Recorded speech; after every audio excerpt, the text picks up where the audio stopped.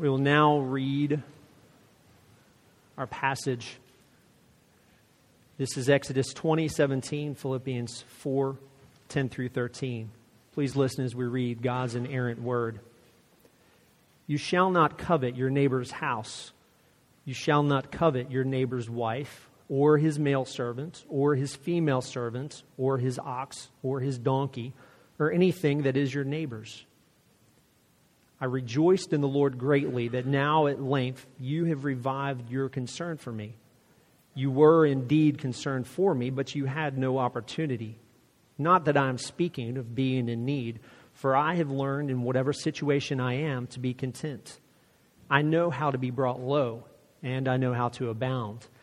In any and every circumstance, I have learned the secret of facing plenty and hunger, abundance and need. I can do all things through Him who strengthens me. The grass withers and the flowers fade, but the word of our God stands forever. Our God of mercy and grace, we thank you for all of your gifts that you have so freely and graciously given to us.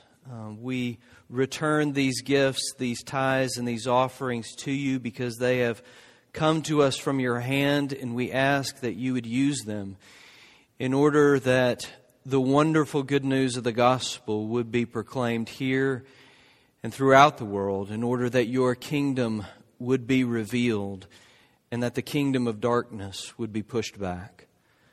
Father, we pray that as we ourselves prepare to sit beneath your word and to hear this same gospel that we long to go out into the world, we pray that you would help us, that you would help us to avoid seeking contentment in your gifts, but to seek contentment in you, to seek satisfaction and peace and wholeness in you. And so we ask that those of us who come through these doors this morning who find themselves burdened and weary and hurting and anxious, we ask that you would take us to Jesus.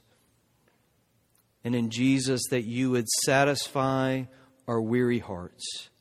And that in Him you would give us a hope that abides. And Father, for those of us who gather today who find themselves comfortable or even angry and bitter and proud, we pray that you would also take us to Jesus. That we would find in Jesus the only Master who can ever set us free. Father, we do plead with you that as we look into your word, you would grace us with your Spirit, that you would take these words and write them upon our hearts, that we would be reminded this very day that no matter the differences that exist between us, that really we are all the same, because we are all far more broken than we could ever imagine. And so we stand together in need of the same thing. We stand together in need of Jesus, in order that it can be true of us that at the same time we are far more broken than we imagine, we are reminded that we are also far more loved and far more accepted, far more secure than we could have ever dreamed possible, because of what you have done for us through the person and work of Jesus, in whose name we do pray. Amen. Please be seated. Children are dismissed to Children's Church, children ages 3 to 6. You can make your way to the back of the sanctuary at this time. Well, we finally made it to the 10th commandment this morning. Each week we've been reading the commandments one by one from Exodus chapter 20, but we've also been pairing those commandments with other passages of Scripture that help us understand the depth and the breadth of those commands. And so we're going to finish this week, and then we're going to consider the end of Exodus chapter 20 as our conclusion next week. Something that I've really been trying, probably to the point of annoying you each week, is to remind you at the outset of looking at these commands each week, is that these commands on the one hand are a study of our humanity. These commands tell us what God has designed us to be. But in doing so, when we look at the commands, we come face to face with our brokenness. And what this does is it forces a twofold question back upon us. Who will deliver us? And as the band Matchbox 20 put it, how will we ever get it back to good? Right? So who will deliver us? And how will our humanity be restored? And we're going to look for those answers as we deal with this last commandment that really forces us to deal with our feelings, that forces us to deal with our desires, our motivations. You shall not covet. When you go to visit a new doctor, you have to fill out all that paperwork sitting in that waiting room, and they want your name and your address and your insurance information and all that kind of stuff. They want to know if you have any allergies to medications, who's the emergency contact and phone number. That's a scary one. Usually there's a section in there that asks you to check all these boxes that apply, right? Have you ever had major surgery or kidney disease or failure or something like that? But there's always a question in there, actually multiple questions that have to do with, have you ever had heart trouble? Or are you aware of any heart disease in your family? Now, why is that? Why do they ask that on the form before you ever see the doctor? I think at least part of the reason, I'm not a doctor, although a couple of weeks ago I stayed in a Holiday Inn Express. But, you know, at least part of the reason that was funny. Y'all don't watch enough TV. Anyway, part of the reason has to be that the doctor can't look at you and see a history of heart disease. The doctor can't look at you and just seeing you sitting in his office can't tell if you've had or experienced heart trouble, right? We might be able to see the effects of heart trouble, right? The medication you or your father is taking, the scar from bypass surgery, something like that. But he asks because he can't see the condition of your heart. And he certainly can't see its effects in your family tree. The final command, the climax of the commands, as Francis Schaeffer puts it, deals in matters of the heart, matters of desire, and matters of feeling. Just like physical heart disease, often the effects of a diseased spiritual heart can be seen. The consequences of disordered and misdirected desires can be seen, but the heart itself, desire itself, can't be seen. This is what one author writes. In making matters of the heart, inclinations and feelings a concern of the commandments, dealings between us and God have been taken to a deeper, more perplexing level. Here is a God who does not deal in the modern dichotomy between the inner and the outer, the subjective and the objective, the personal and the communal. It is all of one piece. God is concerned with not only what we do, but also how we feel, what we desire, the things of the heart. Why is this commandment, of all the commandments, the climax of the commandments? Because as Francis Schaeffer puts it, anytime we break one of the other commandments, it necessarily means that we've already broken this commandment. Or as the author of Proverbs puts it, right? Out of the heart flow the issues of life. So in this final command that deals with matters of the heart, I want us to look and see three things. I want us to see that we were designed to desire, that our true problem is our disordered desires. And finally, I want us to see how our desires can be redeemed. So designed to desire, disordered desire, and finally desire redeemed. First and briefly, I want us to consider that we were designed to desire. It's one thing for me to say to you in the weeks that have already passed that God made you to respect life wherever it is found, or to live in truth, or to own things and not steal or take wrongly. But I think it feels a little different in this last command to say that God made you to desire. Maybe it's just me, but desire, pleasure, passion, want, hunger, and thirst, those almost sound like bad words in a church. It's interesting that in Genesis chapter 2, when God was describing how He created man, this is what we read. And the Lord God planted a garden in the east, and there He put the man He had formed. And out of the ground the Lord God made to spring up every tree that is pleasant to the sight and good for food. I think that's a fascinating little detail. That God made a world that was pleasant, that it was pleasurable just to look at and behold. No sin, no brokenness in the world. God made you and designed you to be a creature of desire, to see beauty and desire it, right? To experience pleasure. But immediately someone's thinking, and you're right to be thinking along this track of thinking. You think, wasn't desire Eve's big problem in the garden? Because in Genesis 3, this is what we hear. The woman saw that the tree was good for food, and that it was a delight to the eyes, and that the tree was to be desired to make one wise. Now, you're going to have to wait for the second point, because I'm making the argument here that the problem wasn't Eve's desire. The problem was her disordered desire. Desire misdirected, if you will. Here I simply want you to recognize in this first point that God designed us to desire. That desire is necessary. That desire is essential to yours and mine, my humanity. A few times a year, I quote from a sermon from a preacher in the late 18th, early 19th century named Thomas Chalmers. It's a little difficult to hear someone quote Chalmers than it is to read him, so I'm not going to read too much.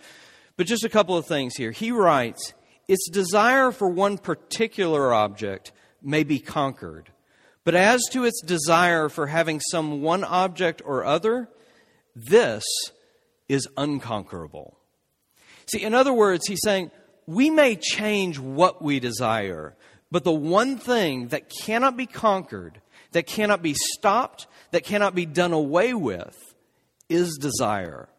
He goes on to say, such is the grasping tendency of the human heart, that it must have something to lay hold of, and which, if wrestled away without the substitution of another something in its place, would leave an intolerable void and vacancy. Same kind of thing, really. He's saying our hearts were made and designed to desire. To tell someone to stop desiring is inhumane, really, and completely unnatural. Now, let me give you one piece of baited application before we move on to the second point. Chalmers said that in that same sermon that because we are designed like this, the moralist has never succeeded in actually changing anyone. Right? See, all of your attempts and mine to kill desire with bare moralism, right? Or legalism, clenched teeth effort, guilt-ridden force, threats and terrors of a coming vengeance, as Chalmers puts it, will never really change you. Whether the desire that plagues you is greed, power, sexual lust, control, gluttony, whatever, desire itself cannot be stopped. It cannot be halted. All the guilt, all the fear, all the clenched teeth willpower you can muster will never be enough to stop your desires. Now, maybe that feels a little hopeless. I don't know where you are right now. That might feel a little bit hopeless, but you have to wait because we're building to something here. Second, we need to turn and talk about our disordered desires. Remember, this is what Eve's real problem was. The problem wasn't her desire, but her disordered desire. When she looked at that fruit and she took that fruit when the command was not to eat, her desires had fallen out of order. They were corrupted and disordered. The author Anne Lamott, she wrote, "I'll go to my grave convinced that you can find happiness out there, somewhere, with the right someone or good financing. If you could just get things lined up properly, you could relax. Learn to experience life in all its immediacy, reconnect with who you really are, with the soul or spirit, the divine, deep inside that sparks when it hears certain music. I'm not stupid. I'm an American, she writes. That last part kind of hits us from out of left field a little bit. The belief that we can acquire, right, something or arrive somewhere that will scratch that itch, quench that thirst, or quell the hunger pains. If just that, then maybe I can finally rest, can finally relax, right? Can finally be satisfied and at peace. And honestly, this is not an American problem. It's a human problem. But in a land of plenty, we are particularly susceptible to this idea that wholeness and fulfillment and satisfaction is within our reach somehow. David Brooks, a conservative New York Times columnist, he paints a picture of our distinctly American culture. And he writes this: born in abundance, inspired by opportunity, nurtured in imagination, spiritualized by a sense of God's blessing and call, and realized in ordinary life day by day, this paradise spell is the controlling ideology of American life. Just out of reach, just beyond the next ride, just with the next home or entrepreneurial scheme or diet plan, just with the next political hero, the next credit card purchase, or the next true love, just with the right all-terrain vehicle, the right summer home, the right meditation technique, or the right motivational seminar, just with the right schools, the right community values, and the proper morality, just with the right beer and a good set of buddies, just with the next technology, or after the next shopping spree. He writes, there is this spot you can get to where all tensions melt, all time pressures are relieved, and all contentment can be realized. Now listen, you are probably like me in that you're smart enough not to say that stuff out loud. Right? But I'm telling you, if I just had more money put away, a summer home, nothing big or pretentious, something quiet and modest on a lake somewhere. If I could just get into the right zip code for my kids' school, then I could rest, then I could be at peace. Don't covet, God says, right? Not your neighbor's house, not your neighbor's wife, not his manservant or female servant, right? Not his ox or his donkey. And then this nice little tag on, or anything that belongs to your neighbor. That covers everything, right? Not your neighbor's personality, not a different social network, not your neighbor's reputation, lake house, or opportunities in life. All those things you think, if this, or if that. Right about now, you're probably wondering where I'm going with all this. What does all of this have to do with disordered desires? Think with me, just for a second. None of what we have mentioned so far is sinful or immoral in and of itself. Right? There's nothing sinful about a savings account or a summer home or a social network or good opportunities. There's nothing moral or immoral about what neighborhood you happen to live in, or your personality type, or technology, or oxen, or donkeys, or houses, and on and on and on. Here's the real issue. As someone else once said, the 10th commandment is the first commandment in psychological terms. You turn a paycheck, a spouse, a zip code, a summer home, a football team, alcohol, sex. Sundays following after Saturdays in the South are interesting. Football. Reputation. You turn your career into a God that you have to have, into a God that you think will save you. And by save, I'm saying you think it will make you whole and satisfied and complete. Make it the thing you desire first and foremost. And your disordered love and disordered desires for your career, reputation, sex, or whatever, it will turn you into a slave and pull your life apart. Our problem isn't desire. Our deep problem is our disordered desires. And let me tell you something. Here's the deal with all the functional saviors of our lives, whether they are zip codes, paychecks, or spouses. You can't ever have a savior without it also being a master. Those two things always go together. And every single one of us here today in this room, no matter who we are or where we have come from, we are all serving a Savior at this very moment. Good old Bob Dylan, he was on to something when he's saying, you may be a construction worker working on a home, you may be living in a mansion, or you might live in a dome. You might own guns and you might even own tanks. You might be somebody's landlord, you might even own banks, but you're going to have to serve somebody. Yes, indeed, you're going to have to serve somebody. It's a long song. But his point is this. We're all serving something or someone. The things we are chasing for freedom in this life, if we just get that, we'll be free.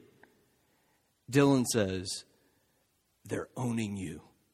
The Bible says they have become your master and you are a slave to those things. Stanley Hauerwas and William Willimon, who I've mentioned throughout this series, partly because I just like saying their names, they write this, and I put it on the front of your bulletin, but they say this: so here in the last commandment, we discover what the whole Decalogue or 10 Commandments are about, namely that we were created to love God. And when that love is misdirected, life degenerates into a jumble of disordered desires, fragments testifying that we were meant to be something quite else than what we have become. See, nobody starts out or decides one day and says, I cannot wait to abandon my family for a career. You don't start out saying, I want to destroy my health by working so much just to get that summer home. No one says, I want to become a slave to everyone's opinion of me by caring so much about my reputation. No one says, I can't wait to compromise my own standards just to get ahead or just to get inside that network. No one says, I can't wait to become addicted to this or that. But it's happening all the time, right? Our disordered desires are pulling our lives apart, promising salvation, but enslaving us, holding out the hope of peace and contentment, but never delivering on that hope. All right, now that we've said all that, and maybe be a little bit depressed, everything is really setting us up for this final point, our desires redeemed. Johnny Cash, he sang in his song, The Wanderer, I stopped outside a church house where the citizens like to sit. They say they want the kingdom, but they don't want God in it. See, the 10th commandment exposes us. We want the good things of life. We want the blessings of God's kingdom poured out upon us, but we just don't want God. We don't want Him interfering and meddling in that. And some of us, so we can add to our little list here, some of us will even turn to religion, won't we? Buttoned up morality and hemmed in lifestyles and checklists that we go through for our performances, and the emptiness that is behind the eyes. It tells the story of a religious slavery, of life without peace and without joy. So how in the world can our disordered desires, even if they are religious and have that kind of flavor to them, how can they be redeemed? How can they ever fall back into the right order? You know, it's hard to really hide the punchline of where this sermon is going when you read that passage out of Philippians. The opposite of coveting, of disordered desire, is contentment. Contentment, wholeness, satisfaction, completion, rest, joy, fullness. The thing we've been chasing, the thing we've been grasping for all our lives, but has been a vanity of vanities, like chasing the wind. We reach for it and grab for it, but it slips through our fingers like the wind, right? The second we think we have it, we see the chains of our slavery. We've been chasing contentment in all kinds of things. And Paul says to the Philippians and to us, I found it. Right? And it's so very clear that it has lifted him above his circumstances. Because he talks about being content in need and in plenty. Contentment in hunger and abundance. He found a wholeness, a satisfaction, a completion that was somehow untouchable by life circumstances. Right now, you might be thinking, why did I get up and come this morning? You know, Anne Lamott, some guy named Stanley. And now I'm about to give you some Stoic philosophy, okay? You just hold on. This is just a couple of seconds, okay? Stoic philosophy, it was around in Paul's day. And that's where he's borrowing this word for content from in this passage. But he's filling it with entirely new meaning, right? What Paul is talking about in this passage is the ability to be sad but not crushed. Right? He's talking about not despairing when life crumbles. You see, the Stoics, they had come along and they had said that the way to be content, what they talked about contentment, they were talking about being completely independent and self-reliant. So that in that way, being so self-reliant that you guarded your life from the ups and downs of life. Right? But Paul is saying something very, very different from that. Paul is saying in this passage, when we read in the last verse, let me find the last verse, verse 13, I can do all things through him who strengthens me. Paul is saying here, he's saying, I have found contentment because I have found Jesus. I'm not depending upon myself, but I'm depending upon Jesus. And that's how he is buffered between the extremes, right? Because Paul is saying, I know how to be thankful for the promotion, to be thankful for the children that turn out well, and for good opportunities in my life. I know how to be thankful without becoming conceited and proud and arrogant. He's saying, I know how to have without needing.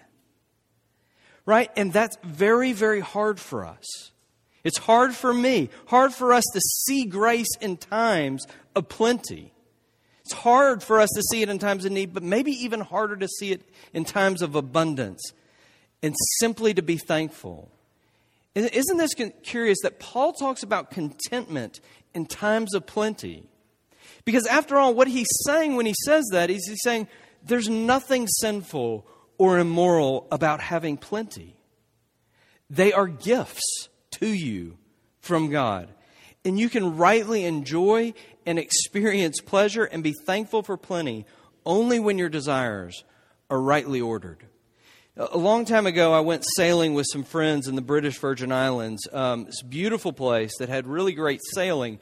And if you go to the British Virgin Islands, it has great sailing because it's these channels of islands, right? These two chains of islands. And in between is the Sir Francis Drake Channel. And the wind whips through there and makes for really great sailing. But the other thing that makes for really great sailing there is that these chain of islands, they block all the big waves of the ocean, right?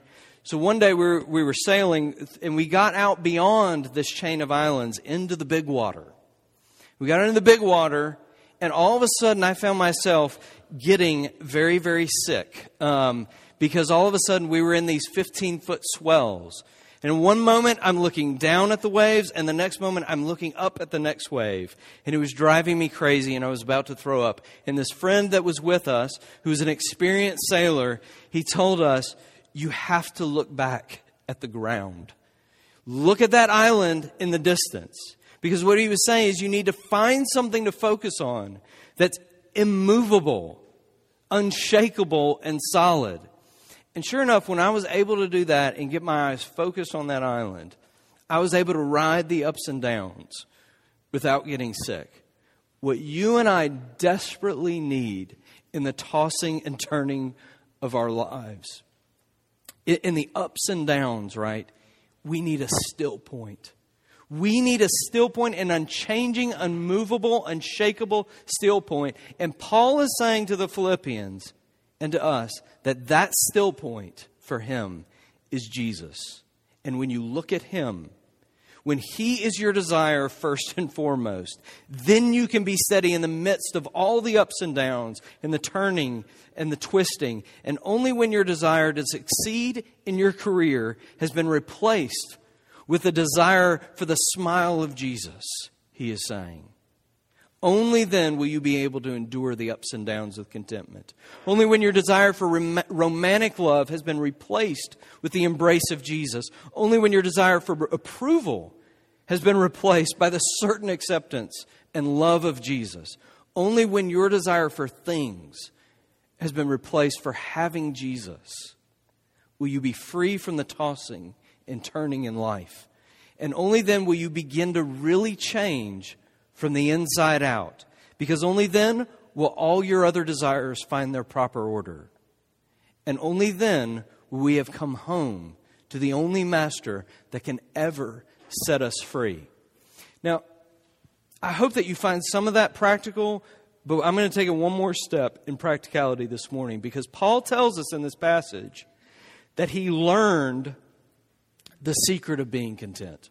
In other words, you have to learn contentment. It doesn't come automatically. You have to practice contentment. It will not come out automatically to you because it didn't come automatically to Paul. I really enjoy watching professional athletes do their thing. And I think I like it most in slow motion because then when it's slowed down, I can really see what's happening. You know, the NBA point guard, when he drives the lane and you think he's got nowhere to go and he jumps and you're thinking you're jumping in the midst of these towers, what are you doing? But he spins in the air and somehow effortlessly is able to dish the ball off to somebody else who dunks the ball. It looks so easy. It looks so effortless, right? The quarterback who narrowly escapes this 300-pound lineman breathing down his neck, and he threads the needle with a pass 30 yards down the field. Or the baseball player, you know, he turns his hips and his arms at just the right time, and you see all his muscles rippling in his body, and he turns on that pitch thrown from 60 feet, 6 inches away, and he smashed. How does he do that? That ball was thrown 90 miles an hour. You can only see it in slow motion, right? But it looks so smooth in slow. It looks so effortless. You know, here's what I'm saying. Are those men gifted athletes? Of course they are. But the reason they're able to do it, and it looks so effortless, is because they have spent hours upon hours upon hours upon hours of hitting baseballs, right? And throwing passes and dribbling basketballs, right? You will not learn contentment without practice. That is what Paul is telling us here. So how do you learn to rest in Jesus? How do you make that become second nature to you? And this is what I'm talking about. That it's so natural for you to rest in Jesus that as soon as you get laid off, it's instinctual to you. So natural that when you sell your company and make so much money that it becomes second nature to be content in Jesus. So natural that when your spouse betrays you, that this is reflex to rest in Jesus. So natural that when you get the promotion, it kicks in and you are content in times of plenty and in need. You do it by learning to look at Jesus in any and every circumstance of life. As many others have said before me, day in and day out, tomorrow morning when you meet with your boss, when the paycheck gets deposited in your bank account, or when you hold your crying and hurt child, or when you embrace your spouse, you need to learn how to preach the gospel to yourself in that moment. In all those moments. That Jesus, the King of Kings, He lost everything so that He might gain, so that you and me in Him might gain everything. That He came and He lost His Father's smile so that you would never lose the Father's smile. That He embraced death in your place so that you might embrace life in Him. And the more He shines brighter, fairer, and more beautiful in your eyes, the more all your other desires will begin to find their proper order. And you will be able to gain it all without needing it at all. And you will be able to lose it all without losing your joy or your identity. Come to Jesus and find rest. He promises His yoke is easy and His burden is light. He is the one Master, the one Savior who can set you free in this life. Let's pray together.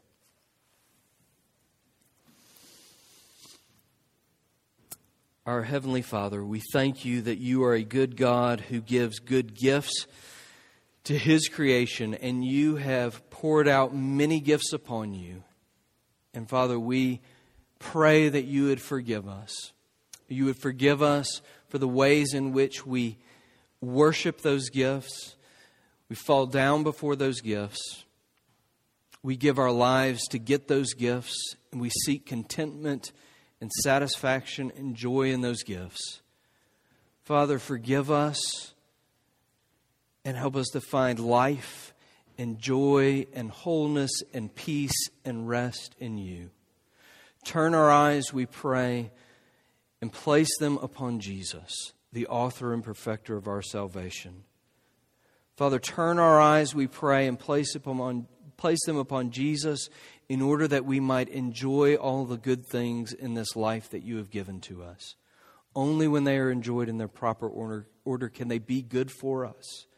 So, Father, we pray that You would set us free from our slavery, that You would send us regularly running to the cross in any and every circumstance of life, to preach the gospel to ourselves, to be reminded of the good news of Your Son, our Lord and Savior Jesus.